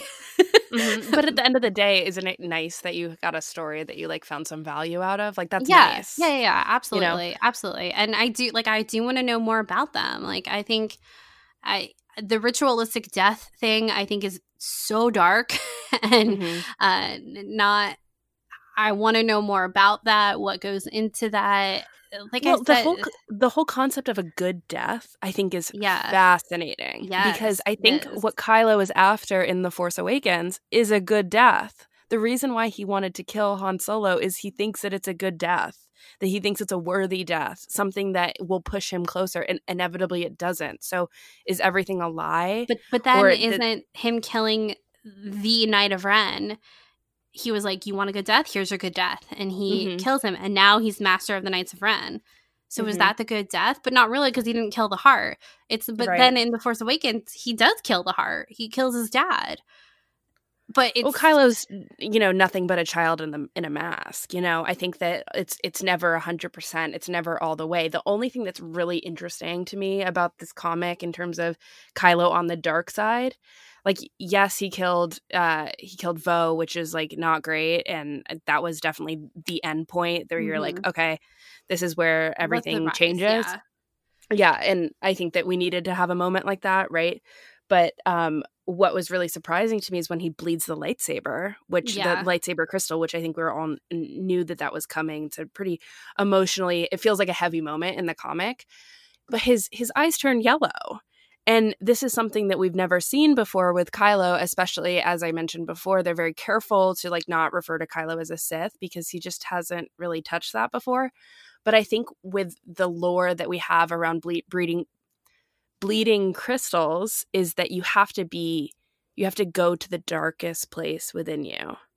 And he did. He sees all the members of his family, his friends, and by seeing those yellow eyes, we understand that he did that. But it also, he didn't do it enough because that crystal is manipulated. And you're right. It's because he didn't kill the heart. And he wasn't able to do that. And I think, again, this is something that we speculated about for a while, that jagged crystal that he has, that he manipulated, that he changed, that he bled, wasn't adequate for a red saber crystal. He wasn't able to pour enough into it. Perhaps those yellow eyes were only momentary or secondary, and he wasn't able to really give it his all because he didn't kill the heart. And I think that there's a lot of layers in this story about that, about the fact that I don't know if Kylo, I don't walk away from this being like Kylo can't come back from this. Like, he did his deeds, and of course, like, I have in the back of my mind the fact that he was redeemed, but I still don't feel like, wow, what an evil guy. Like, I don't know. I think that it's we see his torment, we see his conflicting emotions and all these things. Yeah, and Adam has talked about, I think it was in the Rise of Skywalker interview in the documentary where he said, you know, or maybe it was one of the articles that came out. Anyway, it doesn't matter. Where he said, like, he's always tried to humanize Ben. And that has always been at the forefront of any performance that he's given of Kylo Ren or Ben Solo. And I know for us that's very clear in the films. And this just kind of adds to it. It would be interesting to hear someone's perspective who didn't, like, I almost kind of wonder if this should have all come out before The Rise of Skywalker. Yeah. Or it would have been cool if it had all come out before The Rise of Skywalker, and to talk to someone that, you know, didn't think that Kylo was going to be redeemed in Episode 9, if this would have changed their opinion on it.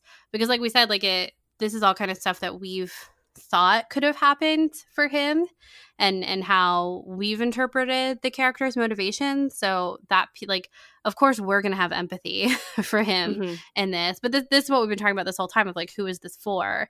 And it's for everyone.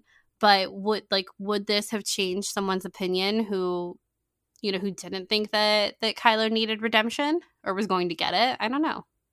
Yeah. Well, I always wonder if, like, during Return of the Jedi time, if people were like, Anakin didn't deserve redemption, and I guess that's hotly debated now, so maybe they did. And then we get, you know, 3 whole movies depicting his fall to the dark side. Yeah. Yeah, I don't know. I wonder, I think it would have been hard to be like pro redemption for Vader, you know, just existing in the original trilogy timeline, because we don't know him. But that's what makes the story so great, and that's why it is so impactful. Yeah, exactly. We just see this costumed monster, and we don't have any sort of way to humanize him until we have a relation with his son, you know? Mm-hmm. Yeah. And that's what makes it so – but it's just so different when we have a character who's acted by Adam Driver. Like, it's just different. It really is. And the unmasking is just different. And this is stuff that we've talked about, so I don't want to be repetitive, but – yeah, I will say, I wanted to ask this. What do we think about the concept of destiny in this comic? Because I don't get a huge sense that it's hanging over the entire comic, but there is a part of me that wants to discuss destiny with the idea of, like, the Jedi Temple blowing up and that being, like, unexplained and creating chaos, and whether or not things, like, the dominoes had to fall in order for things to happen. And, like, do we get a sense that it needed to happen this way, in the same way that, I don't know, when I watch Revenge of the Sith, I get a sense that, like, everything was in place and the dominoes are falling in the right direction in order for the rise of the Empire to happen.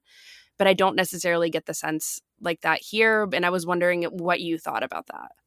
I think it feels more, I think that Palpatine / Snoke blew up the temple. Yeah. I think that's where I stand on that now. So in that way, it does kind of feel a little bit like Revenge of the Sith, except, like, this feels more like on the fly of manipulation, whereas everything that happens in the second trilogy has been long planned by Palpatine. Like, there is not a pawn on his chessboard that is moving without him knowing where they're going to move to. And this one feels a little bit more chaotic, like you were saying. So I think there is this element of destiny, but I think, like, the awareness of Ben, of what's going on around him, or rather, like, his comments about Luke and Snoke, but then also everything is happening so fast in that night. You know, waking up with Luke, smashing the hut, waking up and not knowing what happened, seeing it blow up, running. I mean, we haven't even talked about how he tries to run into the temple when he sees it on fire and is clearly distraught about who is inside and is blown back, you know, and then knowing that all those people are dead and like, oh my God, did I do that? And then having his friends show up and they're like, what did you do? I don't know. So it feels faster in a weird way than Anakin's fall, which Anakin's fall, it does seem more predestined. But I don't know if the comic could ever have that same kind of heavy tone of destiny and like sad fate that the prequel trilogy does, just because it is shorter form.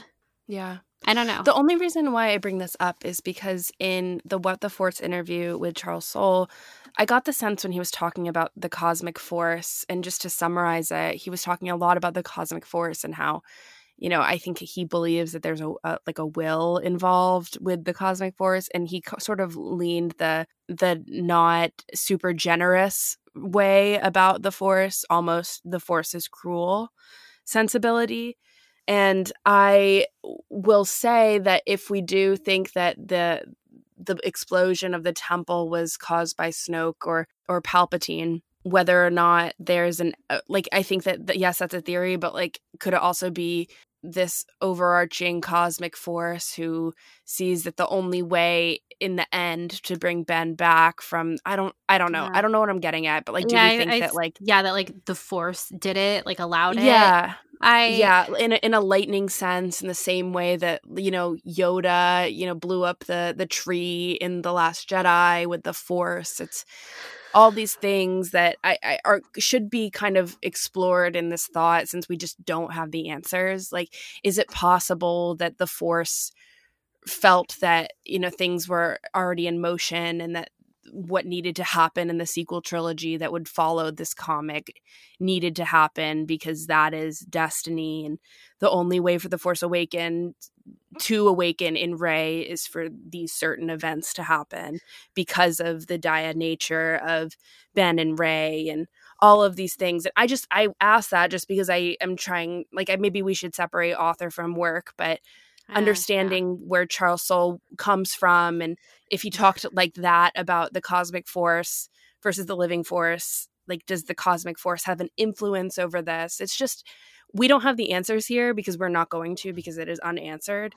But I think it maybe is something that we should consider, because it's odd, yes, but perhaps it is true.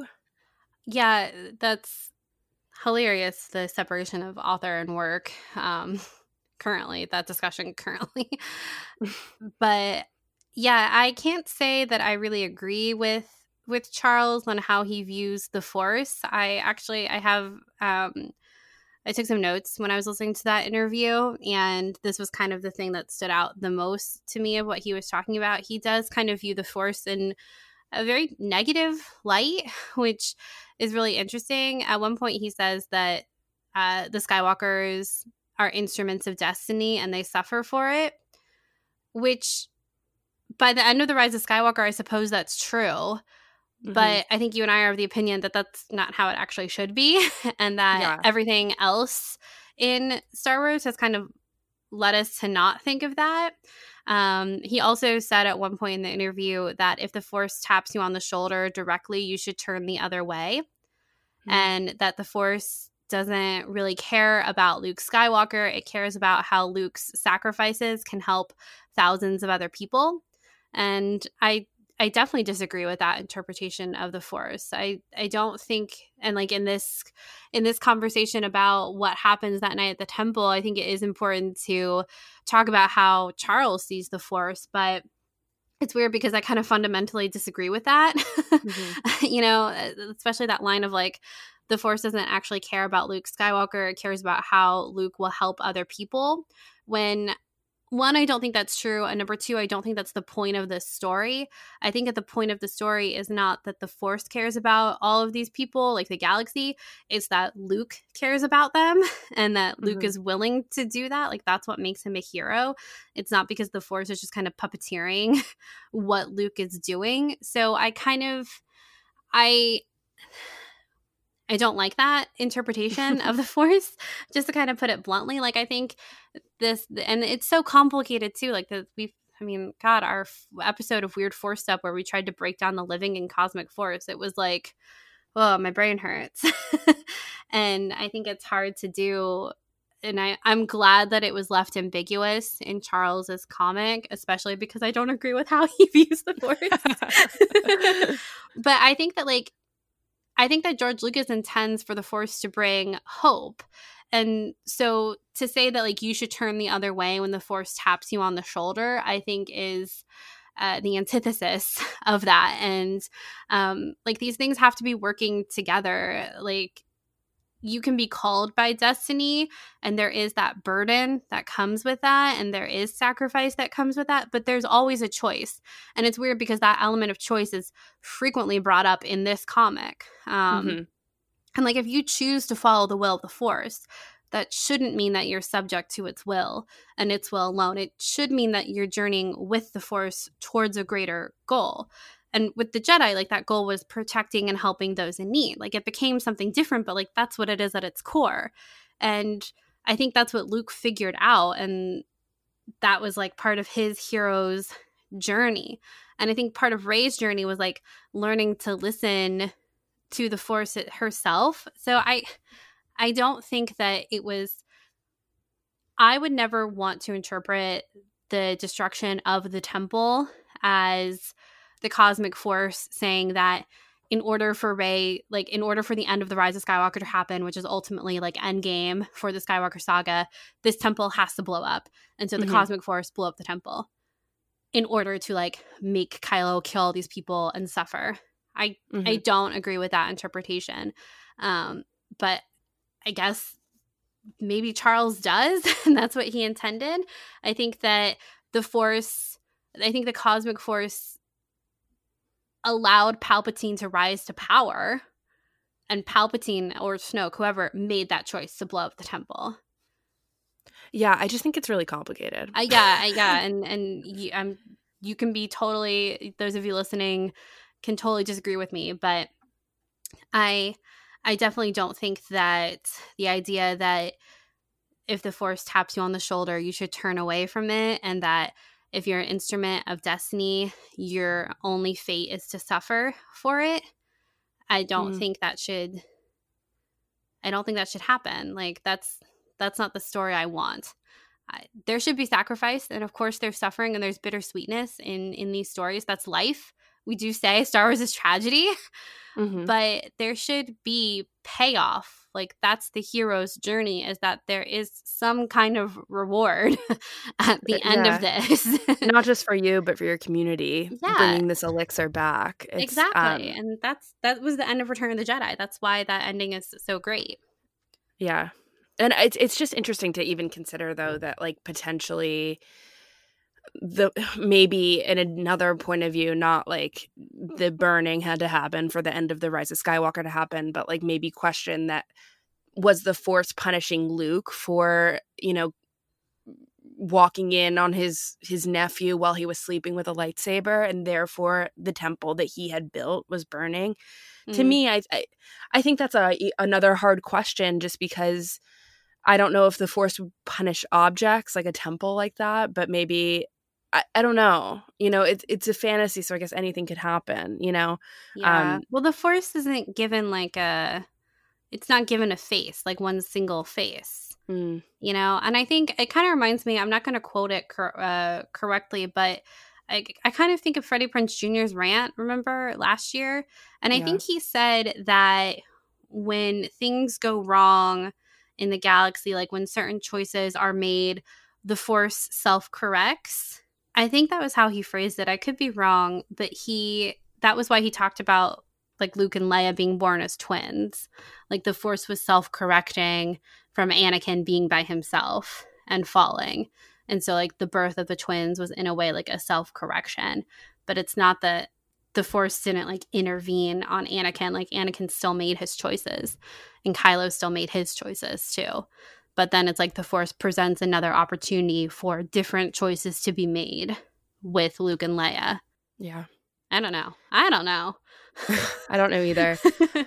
Let's talk about Reylo and the dyad and the certain mirrors that were happening in this comic, because there were explicit moments. Mhm. First off, the costume that Ben has originally looks to me very similar color palette and structure to Rey's costume. And then also when he gets like dressed up for the Knights of Ren, that costume also is pretty similar to Rey's sort of structured vest and everything that she wears in The Last Jedi. I just thought that was interesting. And I also really liked, this is debated online, but I do like the way that the lightsaber holster that's like on the back. What do you think about that?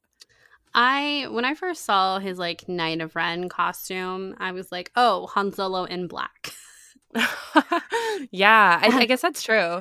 I like the reason why I like the holster is because then it kind of makes me think of The Rise of Skywalker and the moment where the lightsaber pass happens and it's right there, and I think that was purposeful, and I like that purposeful choice because there's a little bit of a familiarity there. Also, because in that moment when that happens, Ben is fighting the Knights of Ren, so perhaps there was this sort of remembrance that that's where his lightsaber was before or something like that. I don't know. I liked it.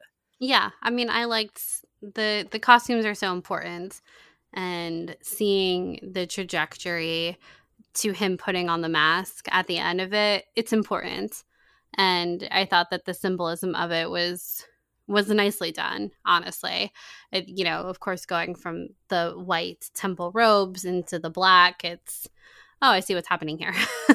But yeah, it's pretty easy to understand. No, I get the interpretation there, Charles. That one I get. But I was really glad to see like tiny Rey and I guess Unkar Plutt.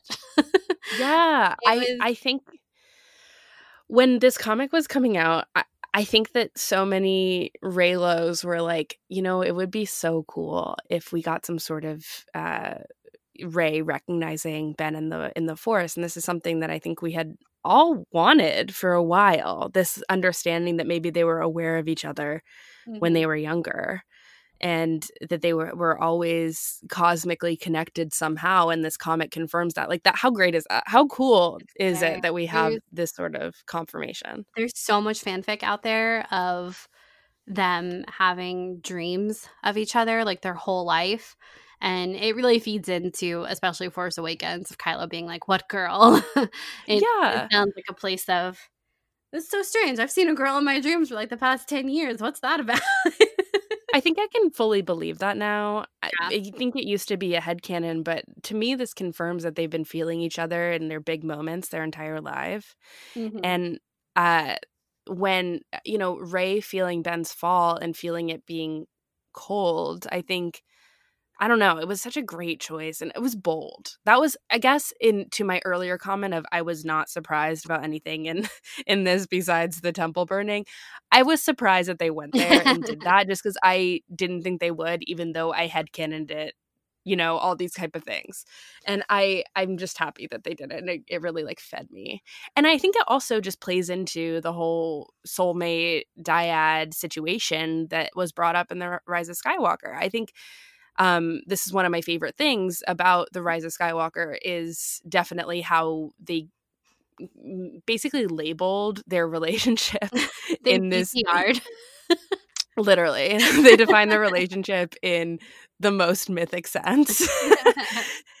And having it depicted, and not only just seeing Rey, right? It's not just that, but it was great to see Leia feel it as well, which I think we all would have imagined considering what we've seen throughout the sequel trilogy. Leia feels big moments throughout her family's life. Yeah. And so also seeing Rey included in this, not only does it really underscore her connection with Kylo and how integral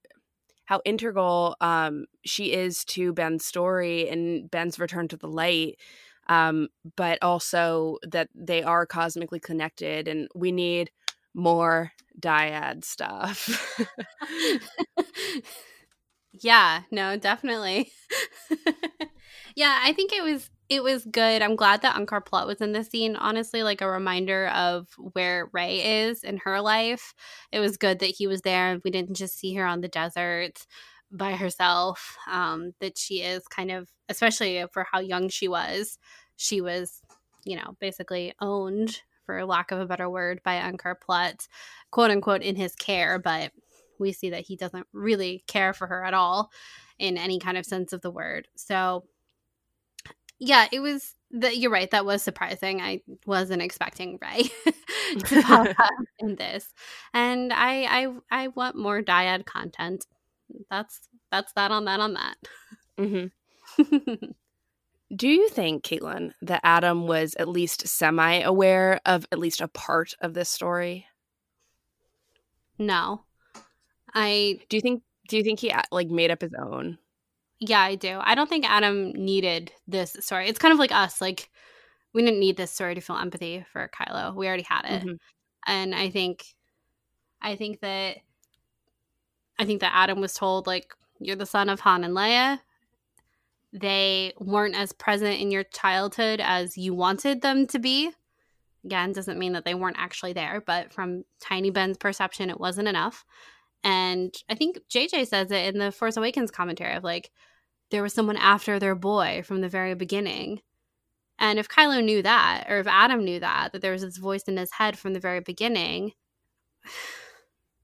I think I still hold that Adam knew that Kylo was going to be redeemed at the end of this. So that would have been playing into everything. And for there to be redemption, there has to be sympathy. And I think Adam has always felt that for Kylo Ren. So I don't think this whole thing, I don't know. I don't think the details of this temple thing were really thought out until The Last Jedi. So, or even kind of visualized until The Last Jedi. So I don't think that Adam knew. I wonder if he does now. Yeah. I would assume, I think he does, because I actually do think that he has a closeness to the character of Kylo Ren, and he's someone who I believe is still sent certain things like this. So yeah. I actually wouldn't be surprised if he has read this, knows about it. But I will say the only thing that gives me pause is during the press junket, the one day of press that he did for The Rise of Skywalker, he was asked that question that I refer to a lot in my brain of, do you know something about your character Kylo Ren that no one else knows, including not in, like, I don't remember how it was phrased, but it basically meant like not in the movie. And he kind of laughed and was like, yeah, I do, yes, I do. And I think that there are things that were, like you mentioned, part of the character originally. And a lot of that is just built into the fact that when you're Han and Leia's son, you have a legacy problem. Yeah. And it's always going to be part of that. And like, how do you deal with that legacy problem? Like, you don't need the nitty gritty of the temple story to kind of really figure that out. You don't need the nitty gritty of like choosing your name, Ben Solo to Kylo Ren, and how you even did that. Like, at the end of the day, Ben wanted to change his name from the name of Legends to something that was his own. And I think this comic does it really brilliantly by referring to his name as something that he thought of as a child, which is very heartbreaking. This idea of Ben, when he was younger, just wanting to be someone else, so then inventing like a new persona for himself and like thinking of himself as a different name and holding that with him until he was an adult. It's sad. And I thought that was a really interesting artistic choice in terms of writing. But I think, referring to Adam, I think that his performance is informed by this tragic notion of understanding legacy and the problems that go into that, especially in a movie series that is so, outside of the canon. Is like, it's not the fascinating thing about the Kylo Ren character is that it's not just the fact that the character itself is the son of Han and Leia, but like there's a lot of pressure on the outside to be the sole character who carries on the legacy name in the trilogy. So like there's a part of that as well. And then not on top of that as well, the character who kills Han Solo. All these things I think are a part of Adam's performance and things that he's aware of and things that he thinks about, thought about deeply.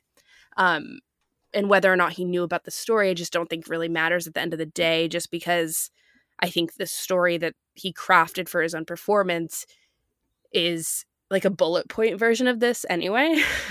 Like the big nothing contradicts it. Yeah. So, and it goes along with things that are in the Last Jedi novelization too. So, you're right. I think he knows about this now, and you're right. He does have, I think, what I would assume is a lot of affection for the character of Kylo, and so I wouldn't be surprised if he was sent this or bought it. Maybe it's really Adam Driver who's buying this thing in bulk, and that's why it's performed so well.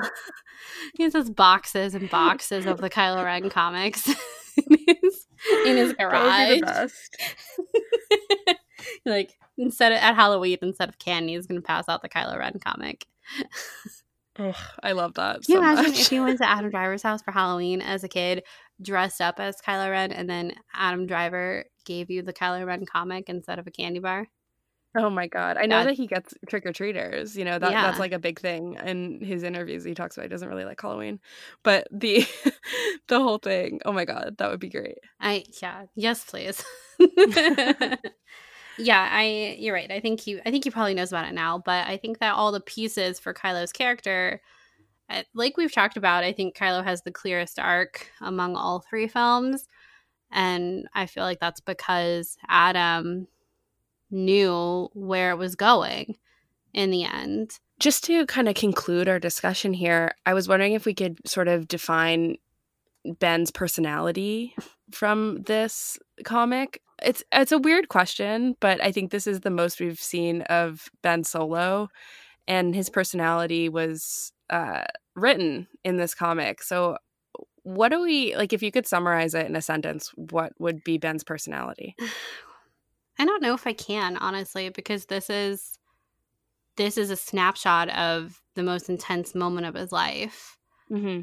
So I don't know if I would say that his your personality is made up of your everyday. And I don't really think we've seen a lot of that with Kylo, with Ben. I think that's the tragedy of his character, is that, like we've said, he never got to be Ben Solo. He never did. Like you said, he's thought of the same Kylo basically for his entire childhood, kind of building this persona of who Kylo was. And then Snoke helped him craft it into being Kylo Ren that we see in the sequel trilogy. And once he finally finds his way back to Ben Solo, he dies. So I don't know if I could say what his personality is. I'd be interested to hear your answer, but I think in this comic he's incredibly conflicted and lost, and then he decides he's decisive at the end of it. He decides on a path, and he's going to go on that path come hell or high water. I think you're right. I was going to say that he is a conflicted, isolated kid with an immense weight on his shoulders, and his personality is to sort of bury all of that in a sort of quiet way, in fierce way when it comes to fighting. But maybe Ben's personality is what we saw at the end of The Rise of Skywalker when he returns to Rey.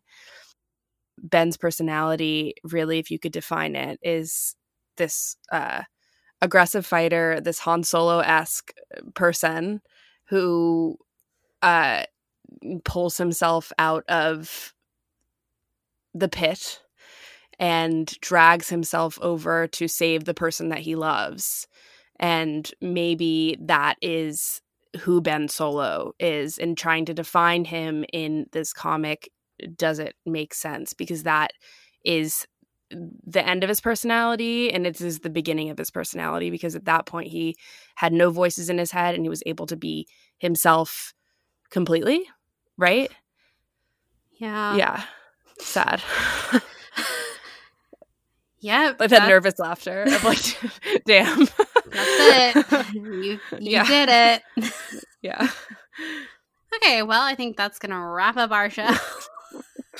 Okay, but the moral of the story is that I actually really do miss talking about Kylo Ren, and it's been a while, and I want to talk about him more. One bonus thing, I think it's adorable that his ship is called the Grimtash, because if you look it up, it's an Alderaanian monster from myth in Alderaan, and how cute is it that his ship is named after Alderaanian legend? Wow, it's very cute. Ben's a cute kid. I know. Clearly. Yeah.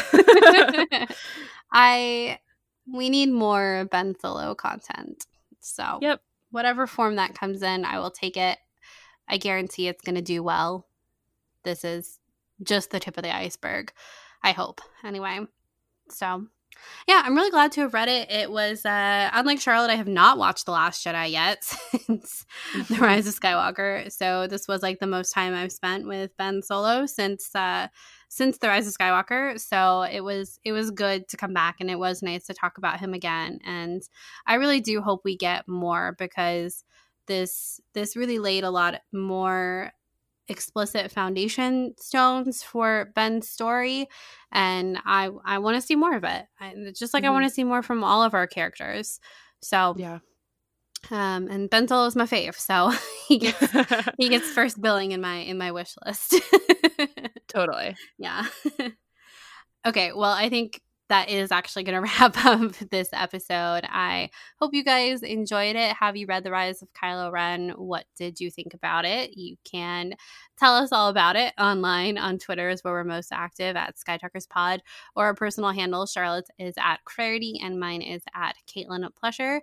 Coming up next for you guys, we have our summer series. We'll tell you what it's about later.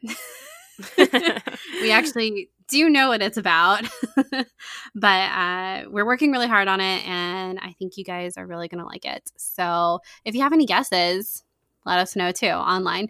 And you can also find us at skytalkers.com or on Facebook and Instagram. And if you haven't left us a review yet on iTunes, shameless plug to take a second and go and do that. We would really appreciate it. And if you're interested in other ways to support us, you can head on over to Patreon and check out our reward tiers there. Yeah, and I want to say a big thank you to these patrons: Lauren, Bethany, Jackson, Joey, Mike, Brandon, Jonathan, Francois, Tom, Lady Valkyrie, Kimberly, Josh, Ian, Dylan, Daniela, Jackson, Nikki, Sean, Kevin, Ewan, Emily, Dave, Hammy, Jordan, John, and Nicole. Thank you so much for supporting us. Yes, thank you guys so much. And until next time, may the Force be with you. May the Force be with you.